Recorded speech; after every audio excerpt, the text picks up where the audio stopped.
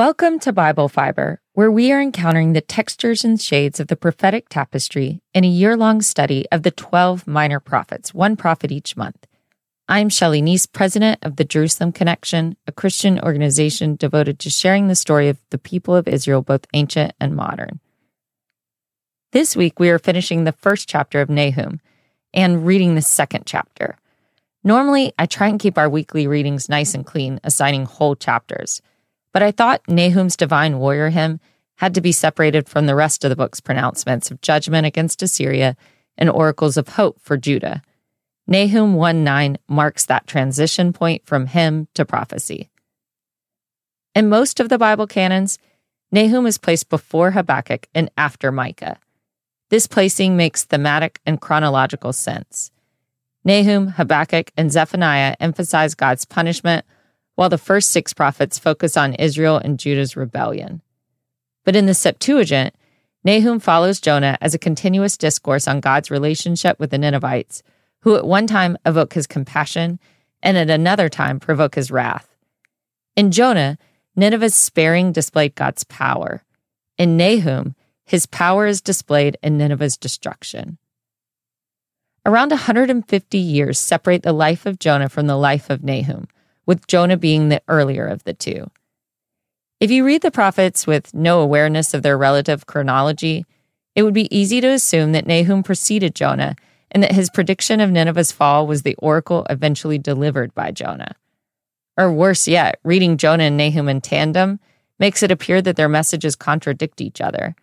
Are the people of Nineveh recognized for their repentance and forgiven for their wickedness or not? Did God forgive the Ninevites and then change his mind? In a sense, Nahum is the sequel to Jonah. In Jonah, the wickedness of Nineveh came up before Yahweh, and he determined to destroy the great city. In response to Jonah's reluctantly delivered warning, however, the whole of the people and their king repented. Their repentance was so humble, sincere, and forthright that Yahweh relented and withdrew his punishing hand. In fact, the repentance of the Ninevites is one of the only 2 times in the entirety of the Book of the 12 that people heard the words of a prophet and responded with a sincere change of heart on a national level.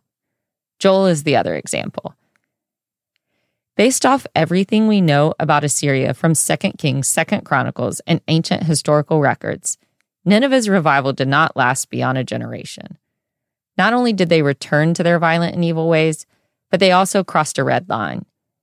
In 722 BCE, the Assyrians conquered the northern kingdom of Israel, ravaging the land, slaughtering the Israelites, and scattering the survivors throughout the empire. They proceeded to terrorize all the towns of Judah and only failed in their attempted takeover of Jerusalem. The Assyrian Empire had exhausted the limits of God's mercies. No wonder Nahum states at the outset, "The Lord will by no means clear the guilty." As the prophet Jeremiah said, God cannot let the way of the guilty prosper. Nineveh's punishment may have been delayed by repentant hearts during Jonah's day, but God's forgiveness of the Ninevites was not eternal or unconditional. In the words of Nahum, no adversary will rise up twice. In Jonah, Yahweh speaks gently to the rebellious prophet, like a patient teacher asking rhetorical questions to nudge the student to the correct answer. In Nahum, Yahweh rides on the clouds, melting mountains and shaking the earth's foundations with each step. Still, it is not Yahweh whose fundamental character has changed from one book to the next. "For I, the Lord, do not change," wrote Malachi, the last of the prophets in the Hebrew Bible.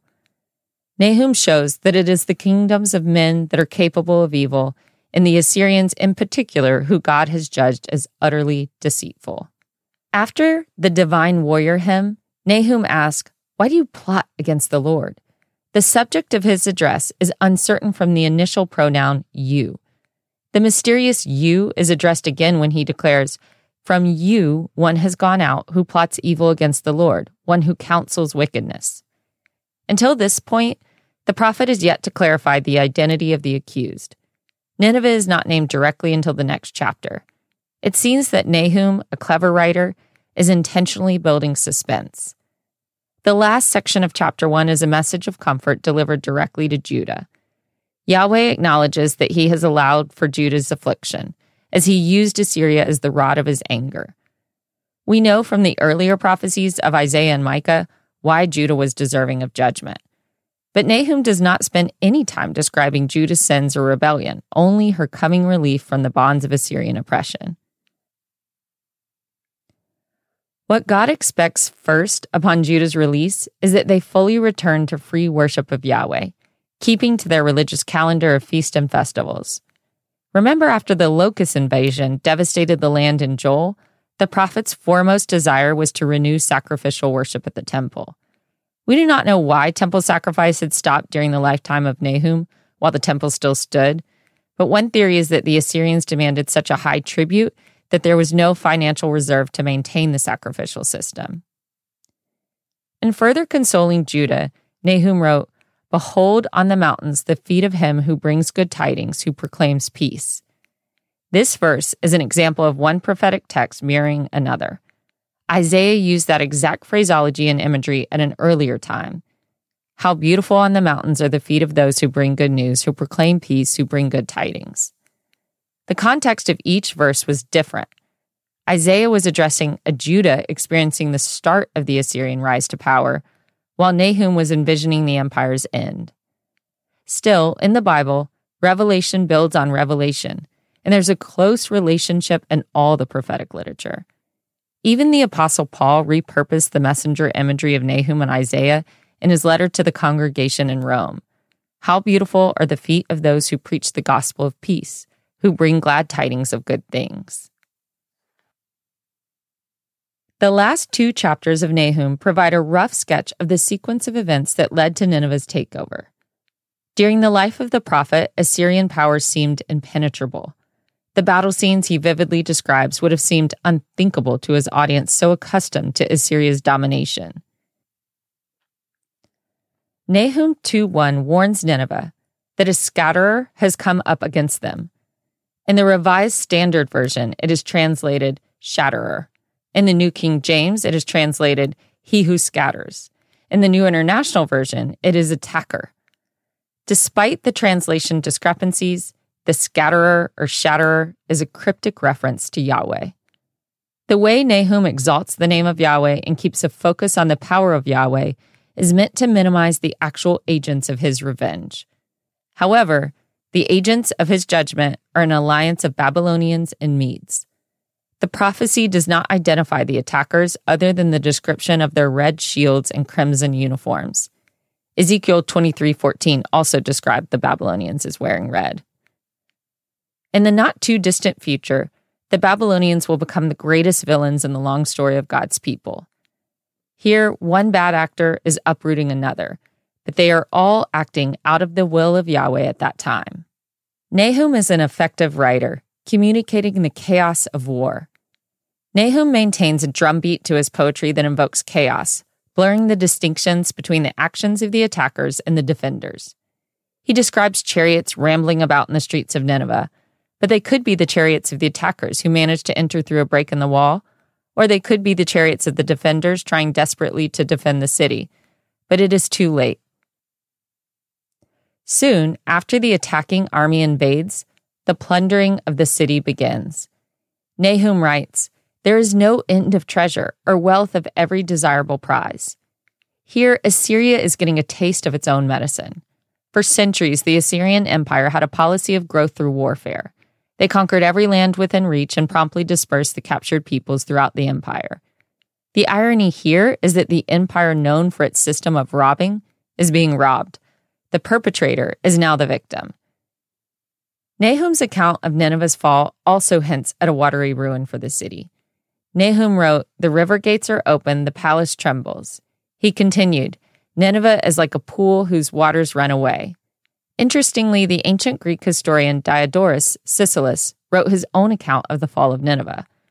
According to his slightly confusing version of events, an abundance of rainfall overwhelmed the canals. The floods weakened a portion of the protective wall and destabilized the palace.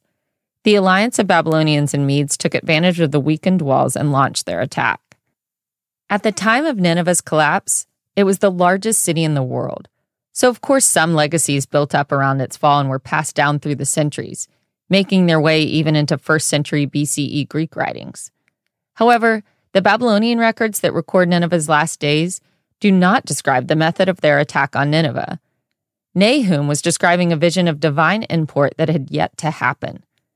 The description of Nineveh as a pool with open river gates could have been literal and therefore collaborate with the Greek historical account, or it could have been figurative as a way of describing the rush of Assyrian refugees fleeing the city. Personally, I like the idea of a literal destruction of Nineveh by flood. Yahweh, in control of nature, used a war strategy that only He can devise. He was able to weaken the fortifications of the city that no other nations had yet dreamed of penetrating. This reduces the role of the Babylonians and Medes from victor to opportunist. The prophet often alludes to the symbols of Assyria as a means of taunting the enemy. One of the most obvious symbols of Assyrian royalty was lions. Assyrian art and reliefs depict lions as Assyrian royalty.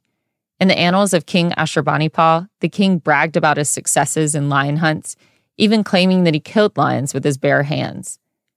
Nahum, using Assyrian symbology against them, paints an image at the end of chapter 2 of lion cubs and lionesses hunting. Even when they are successful at the hunt, however, they have no lair to devour their prey. The lion represents the king and the lionesses his wives and concubines. For centuries, the Assyrians roamed the lands taking whatever they desired. But now, none of their empire remains, not even a single cave. For next week, please read the last chapter of Nahum. We will talk about the universal message of Nahum and some of the ways Nahum has been interpreted and applied from the time of the Dead Sea Scrolls until the modern day. Thank you for listening, and please continue to participate in this Bible reading challenge. For all of the biblical references each week, please see the show transcript on our blog or by signing up for our emails at thejerusalemconnection.us. I don't say all the references in the podcast, but they are all in the transcript. Send me a message, I'll respond. Bible Fiber is available on YouTube or wherever you listen to your podcasts. Shabbat Shalom.